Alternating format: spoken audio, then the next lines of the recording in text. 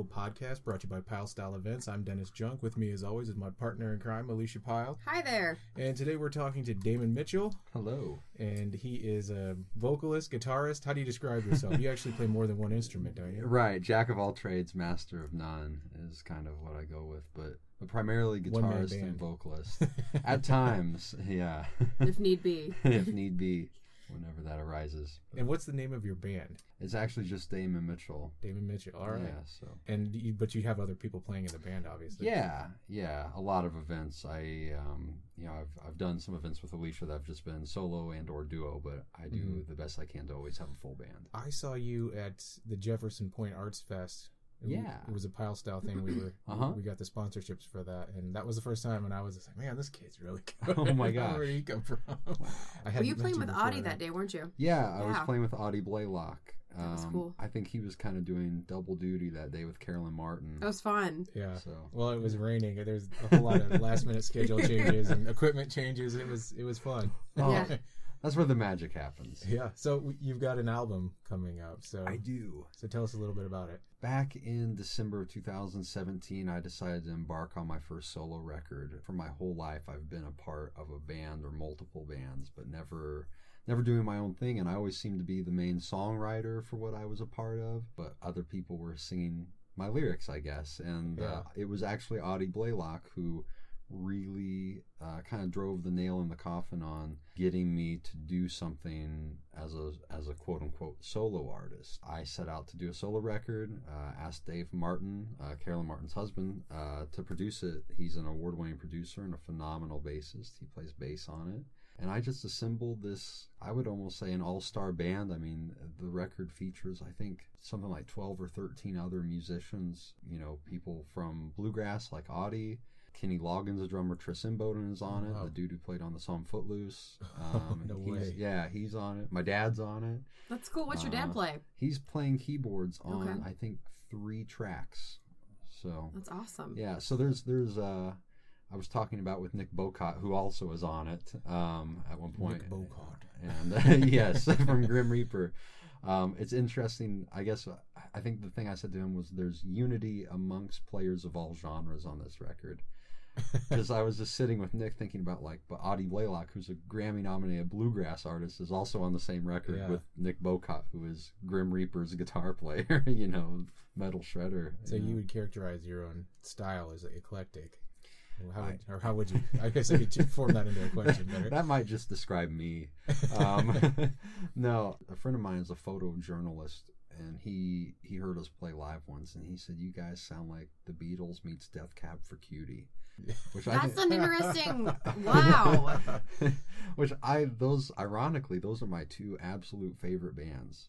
Well, then he was hit the nail on the head, ever. Yeah. But it's also a kiss of death. Anytime someone's like, "You're like the Beatles," typically that just about runs your career right there. Well, as somebody who tries to write descriptions of this stuff all the time, people kind of like and also chafe at no matter who you compare them to. Yeah. It's like, it's a little bit of this mixed with a little bit of this, and they're just like, "Oh, I don't like that. Why do you have to characterize me? Why can't you just let people..." It's like, well, they haven't heard you yet. Right. I like it if people characterize me as long as it's somebody good. Right. Diana Krall meets Tchaikovsky. Right. Oh, man. So that's you come really from cool. a musical family, obviously, if your dad's playing I do. keyboard. Yeah, so when I was born, my family was going on the road 45 weekends out of the year. They were doing the weekend warrior thing, kind of here in the Midwest, tri-state, Ohio, Indiana, Illinois area, and a little bit of Kentucky and Missouri. And my dad was, I think, what would be referred to as the band leader. It was Southern gospel music, so like quartet style. When I was born, my mom quit going so she could take care of me. And you broke up the band. I broke up the band. You broke up the band. It actually just became my grandfather and grandmother and my dad. And they were using tracks, which my dad made, and then he played keyboards live, and they just sang parts. And so I grew up watching that. About 5 years old, they started letting me go during the summer, and when I hit 10, they told me I could go because they primarily did Sunday nights. It was churches, so Sure. Sunday night events. And they'd travel 3 or 4 hours away, and they didn't want me out on a school night. But when I was about 10, they're like, well, if you can take a nap in the back of the van, like, You can hang. You can go. And that was so cool, you know. Forget the name of the episode there, napping in the back of the van. Napping in the back of the van. There's been a lot of those. But it really taught me a lot. I mean, just setting up equipment, tearing down. And I think the biggest thing it taught me was how to interact with people on and off stage. My grandmother was superb at that. She was one of the best frontmen I've actually ever seen. I think that's where I picked up a lot of engagement stylings from. I think that's interesting because I'm writing a lot about marketing in music, and it seems like that's where a lot of musicians and artists in general go wrong, is in they think that they're going to crack the code and have this perfect sound or this perfect song or whatever, and then it's going to spread like wildfire. And instead it actually gains momentum handshake by handshake and one interaction by interaction, and you kind of build it up. Then it'll get its own momentum eventually, but it has to start with those like in-person relationships. You're absolutely right. What was it? I think Carolyn Martin said something to me. I'm gonna butcher the quote. It was either Carolyn or Dave, but they said something like, we play songs one at a time and we make fans one at a time. Yeah, that's really cool. I'm gonna steal that. and that's just what you have to do.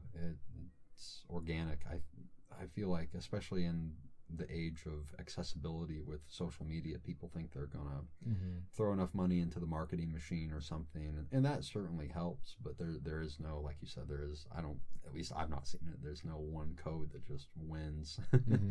So I'm dying right now because I'm thinking about the 9 times last year you came up and you're like, hi, I'm David Mitchell.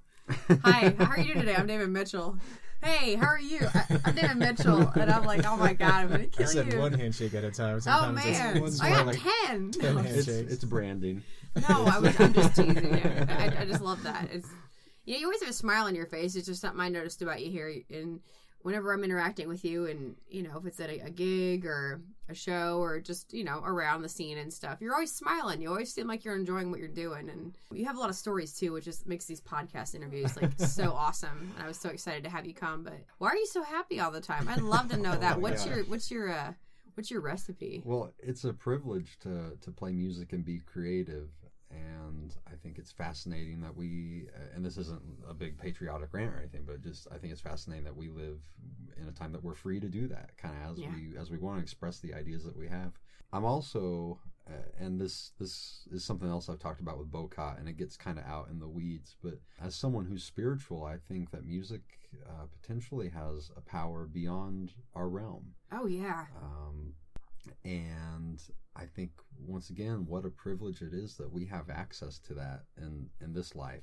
And it's something that I think transcends language, too. It's like a universal language, not to be cliche, but so I just get excited anytime I'm in a room playing music for people and with other musicians. And in my band, I've started working with a lot of people that, quite frankly, are older than me and have been doing this 2 to 3 times as long, and I learn something new every time. So all those pieces together, the whole universal language, just the freedom to do it, and the idea that I'm learning something new every time, whether it be musically or just hearing, stories that they have, road stories, I'm just thrilled to be in the middle of it.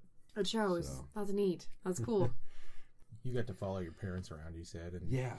How did you individually get into it? Did you just pick up a guitar one day and start saying, let's see how this thing works? Ironically, Tommy, they made you take piano lessons at some point. They did. Good. Okay. So this is kind of I'll follow that. When I was 2, I have this thing that I tell people. My dad changed my life when I was about 2 years old, and I think this is my earliest memory. I am sure that I was 2 years old, probably coming close to 3.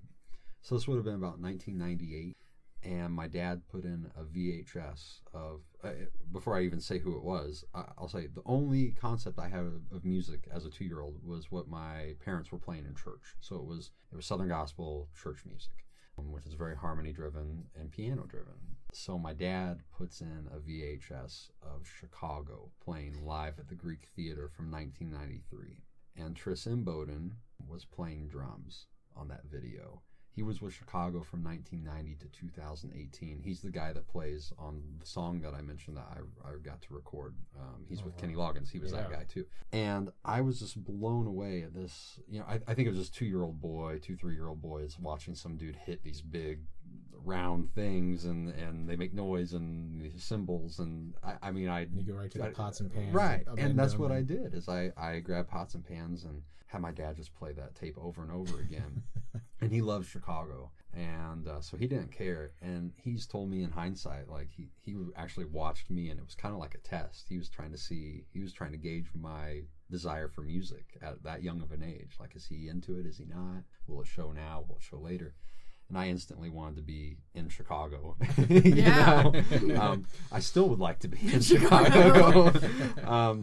But I grabbed the pots and pans, like you said, and my parents, my dad being a keyboardist, about the time I was 5, I was like, I want to play drums. And they're like, well, you need to play piano first. And my mom tells a story that I was 6 and I went to my first piano lesson. I came home and I was like, well, I've taken piano now. Can I play the drums? Give it something to beat on. Oh, man, that's great. I ended up taking 9 years of piano lessons. I do play drums, but I kind of lost that specific drive. And then to answer the question how I got into my own music apart from the family band, this is so funny. I mentioned, 98, I was 2, but I have this answer to that kind of sounds like I was born in 1965.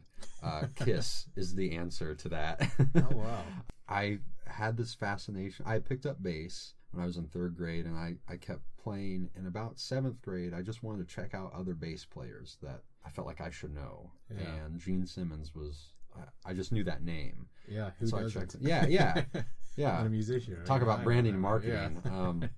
But I just started watching Gene play, and something about them and their show, I mean, it's bombastic. It is the ultimate rock show, and something about that just grabbed me deep inside, and I wanted to be that. So I started my own worship band, which is not Kiss. Interesting crossover. but that was the closest avenue I had to that. Were kids at church that played, and the guys that were up for doing it had only been playing guitar about 6 months. And so I saved up enough money mowing lawns and thought, well, I'll learn guitar alongside them so I can better speak their language, even though I'm the bass player. Yeah. And I bought it, and between my bass and my piano backing, playing guitar just came really naturally. Scales came naturally, and soon enough I was doing lead lines. And you're happy your mom made you take those lessons after? Yeah, I was really happy. So that's really neat. That's cool. Yeah. What's your favorite instrument now of all of them? Do you have? I'm sure it changes from time to time, but I write a lot at the piano, but overall I think guitar is, I feel like I'm having a conversation when I'm playing it. What are you playing right now? What kind of guitar? Oh gosh. Tell us about your baby. I've got last I counted, I think I have 17 of them. What's your favorite? You got to have one or two favorites in there. I'll pick 2 for the sake of time, I guess. It's like I'd be happy to talk about all story of them. For each one of them. It's like swords in the Middle Ages. Yeah, right. So the one that I use the most on the record and the most live is my.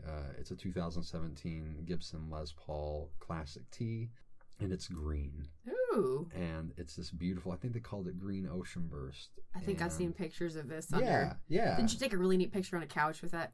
Yes. Yeah, it was the one. And it's in the music video. And thank you. You'll have to send that to us. I'll use the picture. Oh, yeah. I'll link to the video, too, of course. It was funny because what got me into green guitars was Keith Howland from the band Chicago. He's become a friend of mine, and almost all of his guitars that he plays for Chicago are green. And when I started playing guitar, he was like my guitar hero. Not that Guitar Hero. Right. A real guitar hero. Yeah.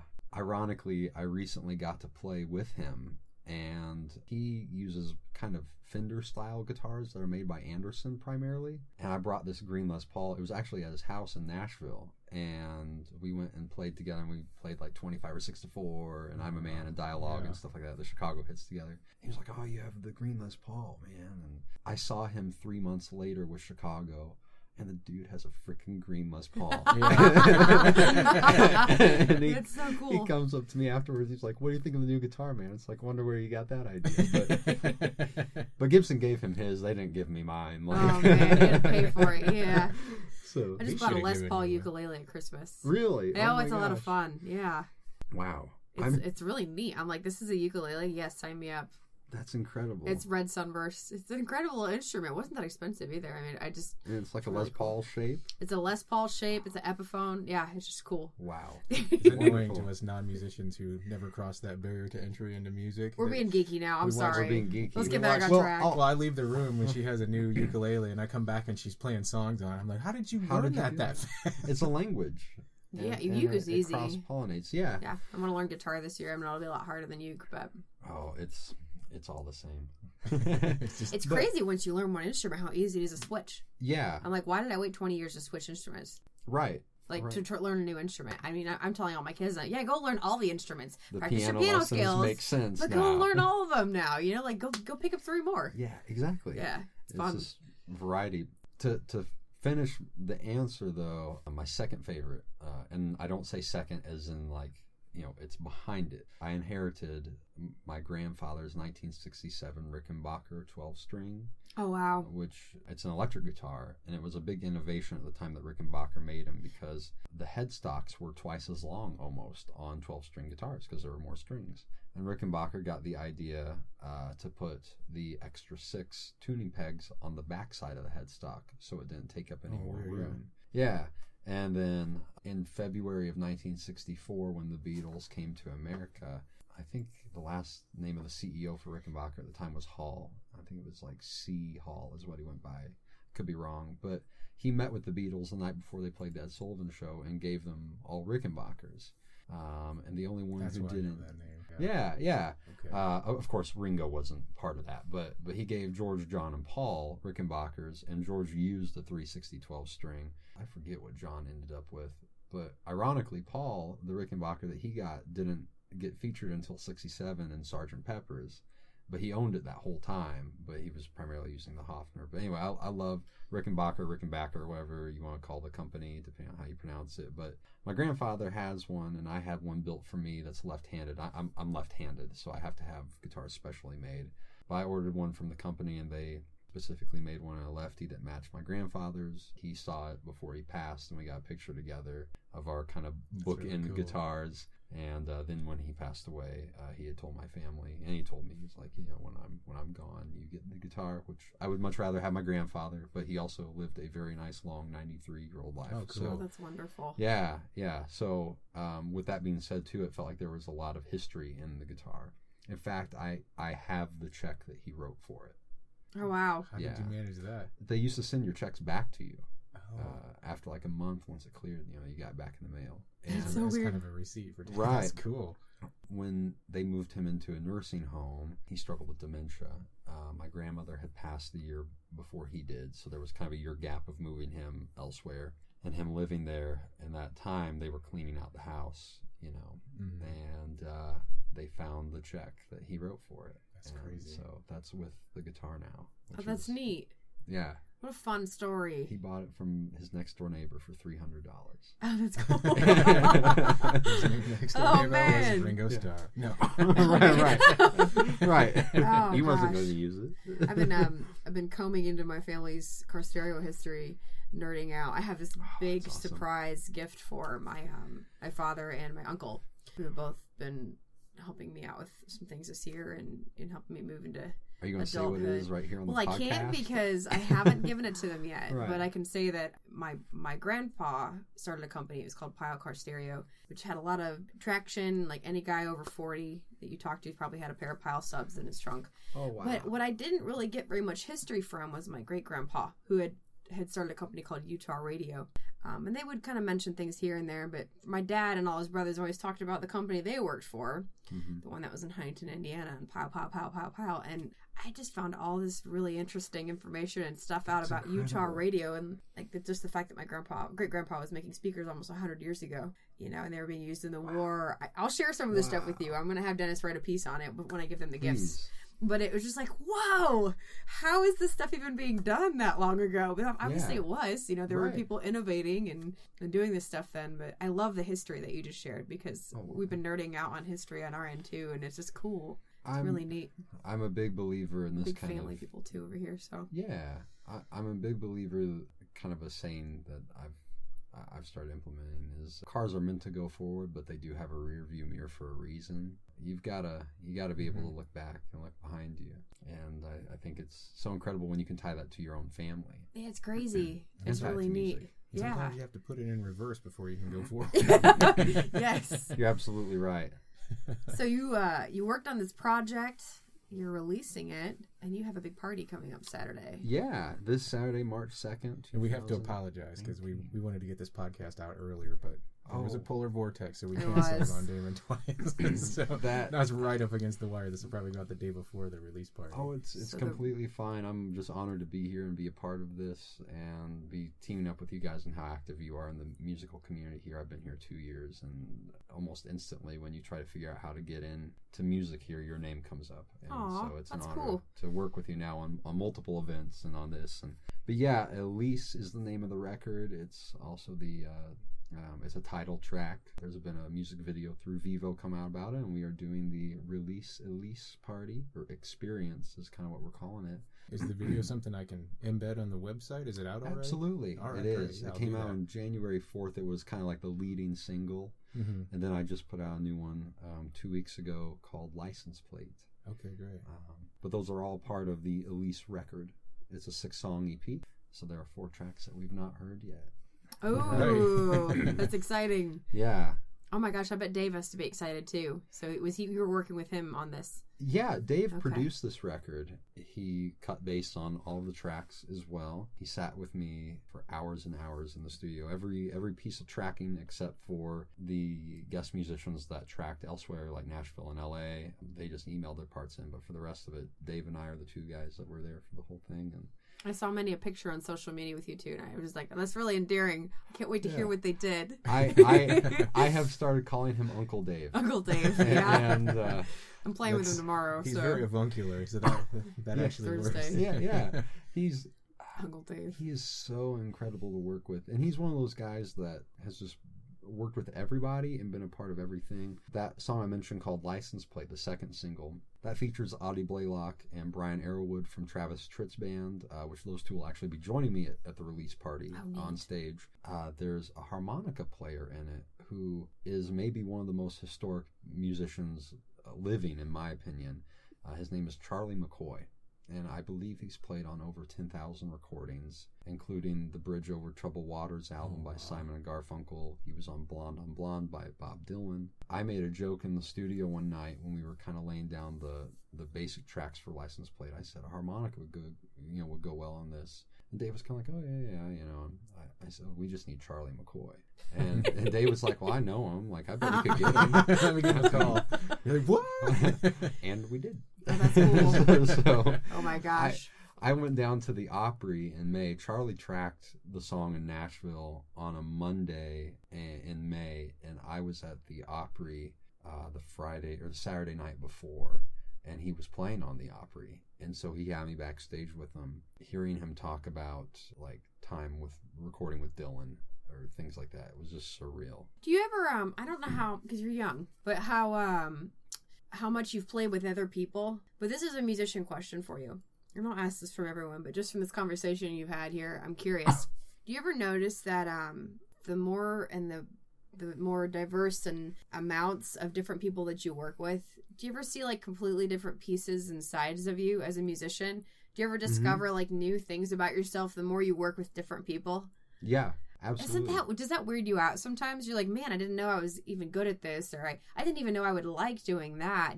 Have you experienced that some? The more, and I know some of the tracking happened other places, but in your collaborations locally or not locally, do you ever see that? Like, is that something you experience? Yeah, I'm trying to think how to like eloquently word that. It totally weirds me out, and you know my projects were kind of big, so I stuck with kind of the people I wanted to work with, and I didn't branch out for a reason. I kind of did what I was doing because I wanted to do it well. But in the last few years, or last several years, 5 or 6 years, I just noticed the more people I work with, it's just really strange. Like you see different sides of yourself and different pieces of your musical personality, and I think a lot of the guys and girls that I've been fortunate enough to work with have been, maybe they don't even realize it, but they kind of have that teacher mentality, especially those that are, I don't want to like put a limit on something, but the guys, like I said, guys and girls that are like 50 and up.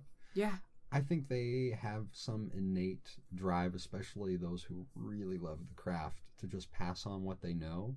And I think they have somehow kind of realized who I am. You know, they get an objective view of me, which is great, you know, because I always think, you know, you yourself kind of are the painting. You're standing way too close to the painting, so you don't really see the full picture sometimes. But those that get that 10,000-foot view of you do. And I think people like that have that love for the craft and that teacher mentality have a way of kind of pulling something out of you at points that you didn't realize you had in you the whole time. And it may not be a performance. It may be an emotion or kind of a thought process or whatever. And I certainly know... new facet of your creativity. Yeah, exactly. I certainly know Dave and Carolyn Martin have done that for me multiple times. And Audie Blaylock, I've spent so many hours sitting at the feet of that guy, just trying to pick up everything I can from him. And I think he's really come at his almost mentoring me way in a very teacher method.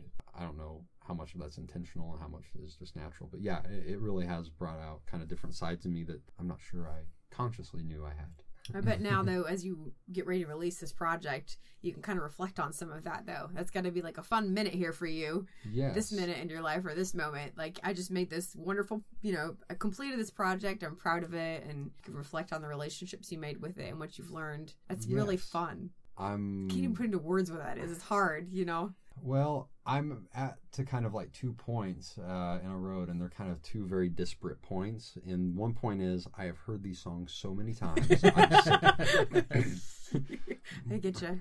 On the other hand, I go back and I listen to the songs every now and then. I listen to the players that are on them. And I mentioned earlier that music is like this universal language of emotion and expression. I think a lot of those guys that have been around a long time, they're good at telling stories through their instrument. And sometimes those stories, even though maybe what I'm singing about is fictitious, they're kind of maybe channeling an emotion from a real thing that happened to them in their life or their career, and they're kind of just putting that accordingly in the composition of the song.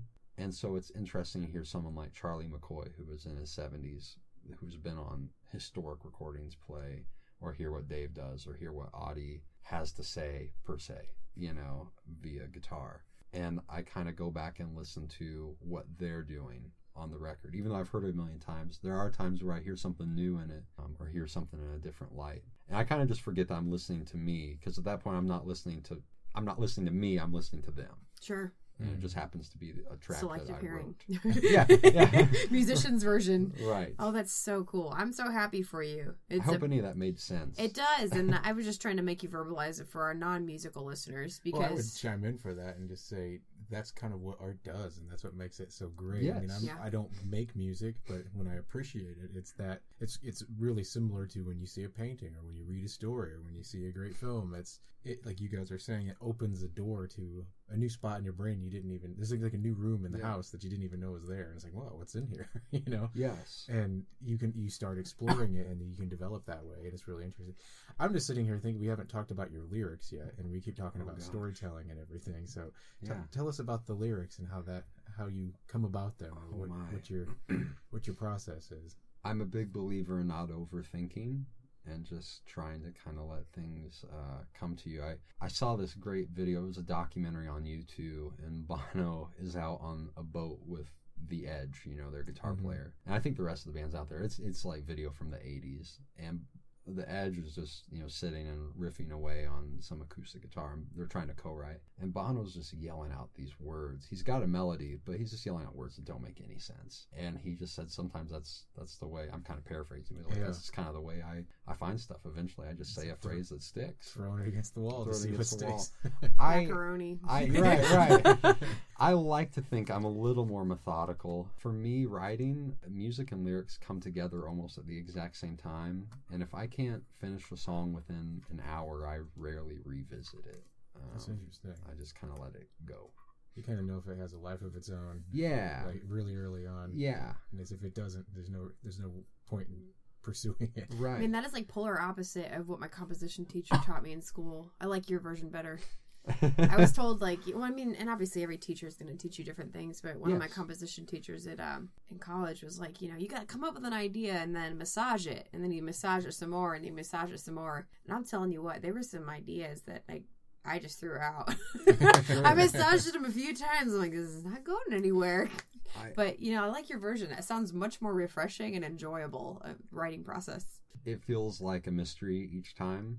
I am a big fan of Jackson Pollock, the artist, and I think that guy is... Speaking of throwing stuff at the wall. Yeah, he literally did. And it's this weird paradox of, was it the most chaotic thing or was it the most intentional thing? Yeah.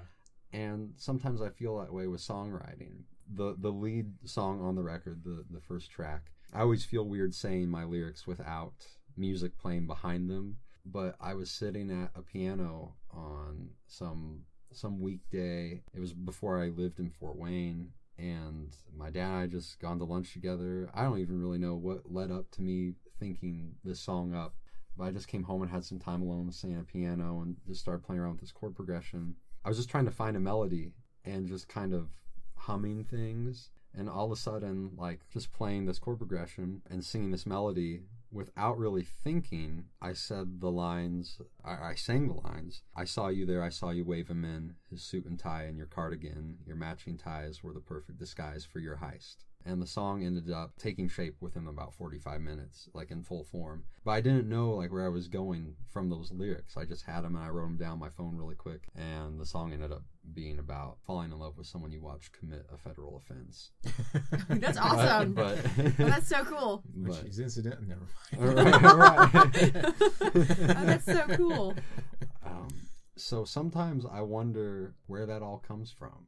Does that really come from inside your subconscious? Like, I think Pollock may have tried to argue a few times. Do you very intentionally write it? Is it something that you channel that's way beyond you, maybe beyond this realm? I have no idea. You can get way ethereal with it. Sure. Oh, yeah. Yeah. Art is so subjective, and just where it comes from and how we form these things. And Where are you from originally? You said you weren't from Fort Wayne? Southern Illinois, a little town called Robinson. If you've ever had a Heath candy bar, that is the only place they're made. Bars. Oh, that's especially, so cool. Especially Heath Blizzards. Yeah, Butterfinger exactly. Heath Blizzards. You gotta have both. Oh. So when did you come to Fort Wayne?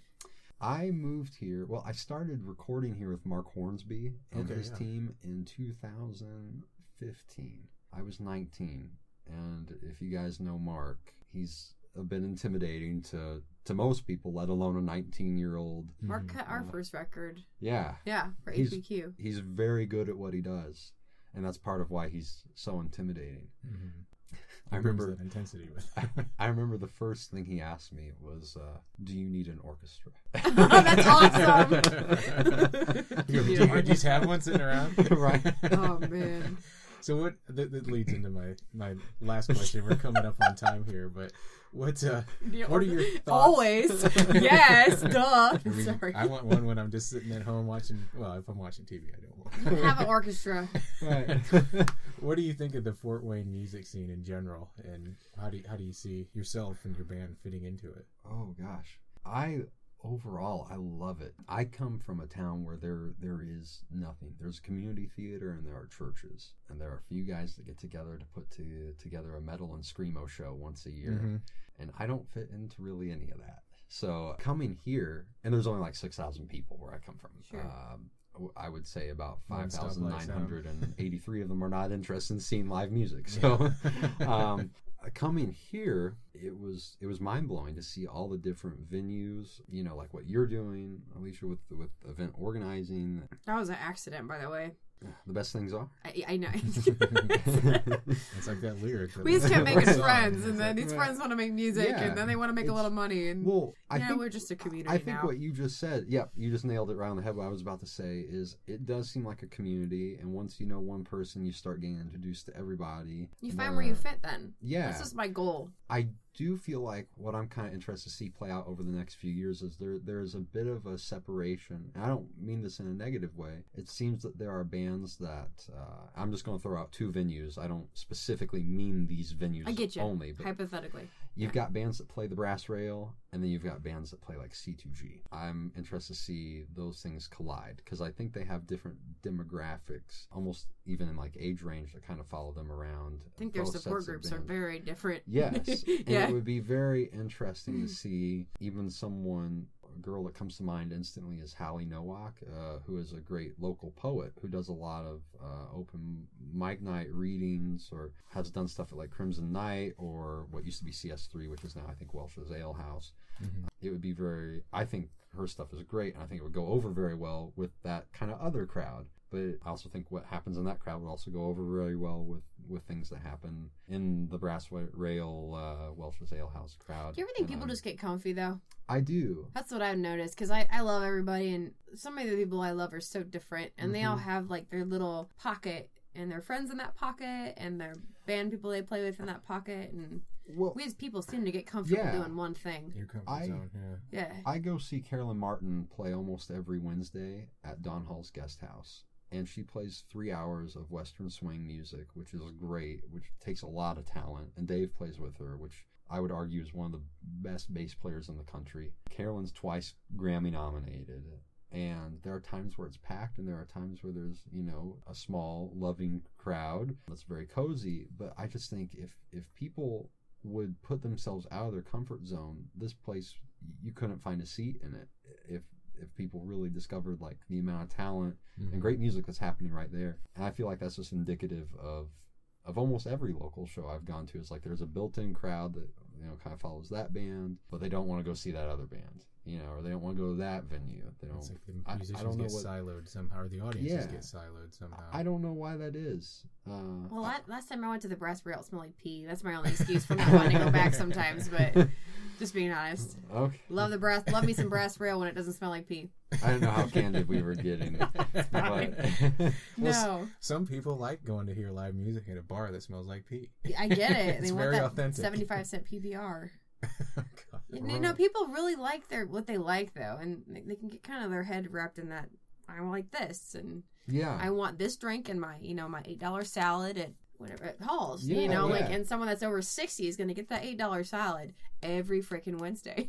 Yeah. But You know I what think I mean? part of that is, what do you have time for? And you find the stuff that you like. And you narrow in on it. Yeah, you keep doing it, and there's a certain Yeah. point in your life where you're so busy that you're not Yeah, looking that- for new that stuff is to check very out. true. Which is a little bit sad. This is something Matt Kelly was telling us about too. He runs the B-side, and he's in the Train Hoppers. Oh, that's a great venue. And he was saying that I asked him about the same question I asked you about the scene, and he said he'd wish that he could like crank up the adventurousness dial a little bit for the people here. That's what the one That's thing a he would great change. way to put that. And I was like, yeah, because it's hard to, you know, you've got something somebody might enjoy, but it's hard to get them out of their comfort zone or get them out of their routines and get out to a show. And it's almost sad because, you know, in so many ways everybody has FOMO when they're on Yeah. Facebook or you're something, absolutely but it's right. like there's great stuff happening in the real world that people should be worried Well, about missing out on. I'm a big believer that art should make you question, and to some degree it should make you uncomfortable. I think in that there's a lot of growth to be had. That's really cool. So that's kind of my mission with, you talked about lyrics. Mhm. Now there are the fun lyrics that we just discussed about, you know, falling in love with someone that you watched rob a bank, but I hope that something in my record will make people question things and be adventurous. And I really hope on a larger scale that all communities in or all of these kind of subset communities in these very artsy towns will become more adventurous and will go see the artists, because I think there's a lot of growth to be had there as both givers and receivers of art. Great. Yeah. We can all celebrate it together and Support local Yeah, music. That's what absolutely. we want people to do. So did we miss anything that you wanted to talk about? No, thank you guys for doing what you're doing to be adventurous in the art scene and kind of lead people into new places. And what time expose can they local come to art. your show? Because we want people to come to see you this Saturday. All right. So here's the thing. I mentioned earlier it's an experience. Oh, okay. It's the Elise experience, and it's a good idea to have watched the music video before you get there, because lots of things will be red. I actually would probably recommend even wearing red if you want. The music video is very red. I'm trying to the go green for guitar. Taylor Swift with with red. Oh yeah, with the green guitar too. Yeah, no, but there's going to be like a themed drink there. There's going to be gift bags that are themed. The first 50 people to arrive are going to get a special gift that obviously has a lot to do with the record. There's going to be a selfie wall with props that correspond with the music video. There's going to be time to kind of meet the band and just get to ask questions. Allison Rysack, who did the music video for Elise, is going to be there screening the music video. And so I recommend being there at 7 p.m. to take part. And Julia Meek is hosting. Oh, great. So from WBOY. So that all starts at 7. The show itself starts at 8 o'clock.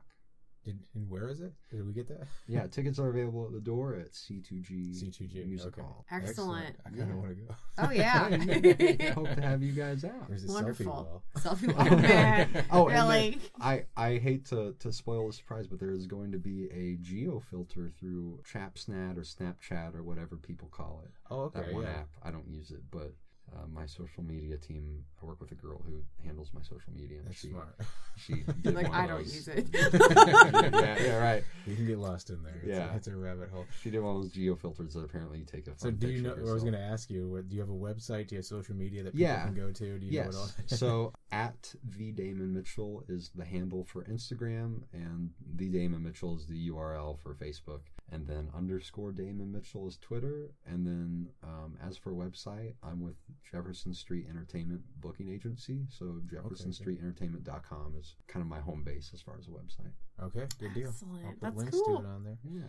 All right. Thanks everyone for listening. You can find us on iTunes and Stitcher if you didn't already know, or you can just write your email in the box below the blog post here where you found the podcast episode. We'll see you next time. Thanks.